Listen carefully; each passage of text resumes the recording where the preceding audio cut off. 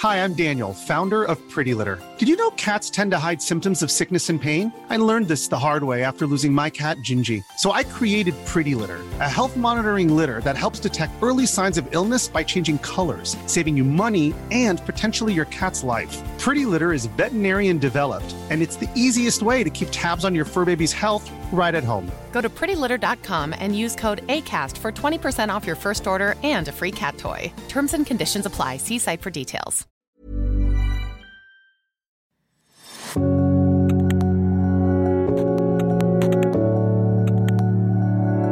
When we think of black holes, we think of a dark and terrifying unknown that distorts everything it touches. A vacuum so powerful that we're still learning new information about it. But have we ever considered black holes to be polite? To one astronomer, black holes don't just have excellent manners, they're also incredibly awesome. Welcome to the conversation piece. This is McGill University Associate Professor of Physics, Daryl Haggard. Hello, I am Daryl Haggard, and I am here to tell you about black holes. So I really enjoy some call and response, especially since now we're here coming toward the second to last talk. So I'm going to ask you a few questions over the course of my talk, and I would like you to respond if at all possible. So my first question to you is, what planet are we on? Awesome. Okay, so we're off to a very good start. At the end of this presentation, what I would like you all to say to me is, if I tell you that black holes are truly awesome and that they really don't suck, I would like you to be able to respond to me that black holes don't suck and really believe what you're saying. So that's my objective here today.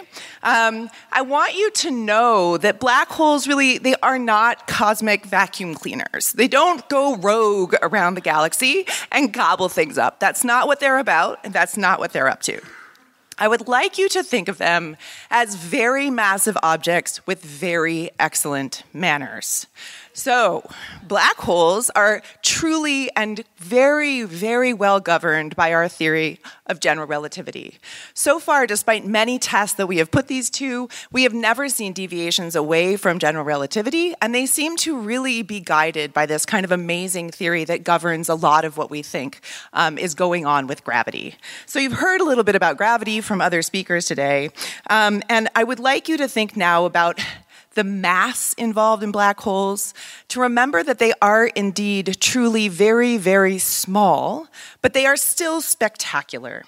And so I'd like you to start thinking a little bit about the awesomeness of black holes in the context of this really amazing image that I think might appear. Oh, that's up to me. I guide the image. Yes, okay, here's the black hole. So have you all seen this picture before? It's kind of an awesome thing to be an astronomer and have a lot of people say yes when you show them a picture of a black hole. That's a new thing that we can actually show you an image and be able to tell you a little bit about what's going on with this incredible image of a black hole. So they are really awesome creatures. This is the very first picture we've ever been able to take of the photons swirling around very close to the event horizon of a supermassive black hole. So I'm going to use this image as my prop for a minute to help you understand a little bit my favorite definition of what a black hole is. So I like this very toy model. There's a lot more complications to it than this, but think of a baseball. And what happens when I, Daryl Haggard, throw a baseball? Be honest with me. I see some people doing this. That's literally what would happen. It would just fall down, right? So the baseball, it falls back down to the surface of the earth. I'm not that strong. I've got a pretty terrible throwing arm. So this baseball falls back down because of the gravity of our planet. And so it's experiencing our gravitational pull, the planet's gravitational pull. But it turns out that if I could accelerate, just put a little rocket on the back of that baseball and accelerate it up to 11 kilometers per second, or just a little bit more, I can actually get that baseball out into orbit, or even completely out into outer space, off the surface of our planet. So 11 kilometers per second, if that's not your, ball of wax, maybe you prefer Queen's units, that's something like 25,000 miles per hour, right? Our cars don't go that fast, but sometimes our rocket ships do. So the thing about a black hole is that velocity, that escape velocity, the velocity you would need to give a particle for it to escape off the surface of that body, is faster than the speed of light. So light is trapped inside the black hole, and light is the fastest velocity. Those photons are traveling at the fastest velocity we know of. It's a fundamental constant. So light's stuck in there, and that's why we call them black holes. But this image is a picture of all of this stuff just outside the black hole. Just outside the event horizon of the black hole, these are the photons and the hot gas and the hot material swirling just outside the horizon of this black hole. So let me tell you just a little bit more about this particular black hole. This one, we like to use relative units in astronomy, so we often measure things in terms of other things because otherwise the numbers are just a little bit hard to hold in your mind. So this black hole is 6.5 billion times the mass of our own sun. So that's a lot of mass, but that mass is packed into a really small space. So I'm borrowing this cartoon from XKCD, which some of you might recognize. That's a little picture of our sun and Pluto's orbit and the Voyager satellite, which is the farthest thing we've ever managed to throw out into space. And that scale is superimposed on this supermassive black hole. So 6.5 billion times the mass of our sun crammed into a space roughly the size of our solar system. That's what makes it a black hole. If that still doesn't quite kind of match your intuition, let me give you another example.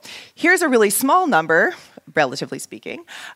This is 3 millionths of the mass of our sun. Anybody know what that might be? I made you say it before. Earth. Okay, that's exactly right. So our Earth has about 3 millionths the mass of our sun, but the Earth could be a black hole too. If you could just smash everything, your mom, your dad, some of the moms and dads in the audience tonight, all the trees, all the oceans, all the buildings, all the continents, into something the size of a sugar cube, that would also be a black hole.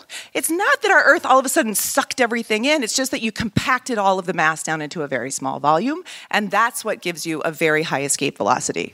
So I'm just going to let us now take a little journey to wrap up my time since I'm running out. This is a beautiful image made to help you walk you into the universe where this amazing supermassive black hole resides at the heart of the so-called Virgo cluster of galaxies. So we're zooming toward the constellation Virgo in the night sky. And there's a massive cluster of galaxies. It's the nearest structure of galaxies to our own Milky Way galaxy. And in the inside of this incredible cluster of galaxies, there's a particularly massive galaxy right in the center called M87. And you can already see here that through other pictures, we can see a jet zooming out of the black hole. And as we zoom in a little bit further, we can actually see that jet structure continue all the way down toward the very, very heart of this galaxy. This jet is kind of pointed toward our line of sight, which is a little hard to make out in these images, but this is all real data zooming in closer and closer and closer until we reach the event horizon. So not only does this black hole not suck, it is throwing material and energy out into the universe at scales that are enormous compared to the size of the galaxy that hosts the black hole. Let me just show you one last little video here, which is actually going to show you the photons in orbit around the black hole, just to further make the point that not only does it not suck in mass and dust and people and astronauts, the black hole doesn't even suck in the photons. These are simulated paths now of photons in orbit around a supermassive black hole, like the one that we saw in M87. And you'll see that they're bending, just like the light through your glasses gets bent to focus on your retina. The black hole does bend the photons just a little bit due to gravitational lensing and make this beautiful ring image that we see. So it's not sucking the photons in, but it does redirect them a little bit to give us this really amazing kind of structure that we've now viewed. All right, so that's all she wrote. So when I tell you that I think black holes are awesome, you are now going to tell me. Thank you. Daryl Haggard is a Canadian Research Chair in Multi-Messenger Astrophysics and Associate Professor of Physics at McGill University. And she spoke at CFAR Presents The Walrus Talks Exploration in March 2020. And she's just one of the over 800 fantastic Canadians who have wheeled, webcammed, and walked onto a stage at the Walrus Talks. Care to join us? Coming up next is the Walrus Leadership Forum on Healthcare on April 15th. Register at thewalrus.ca/events for a front row seat from the comfort of your own home.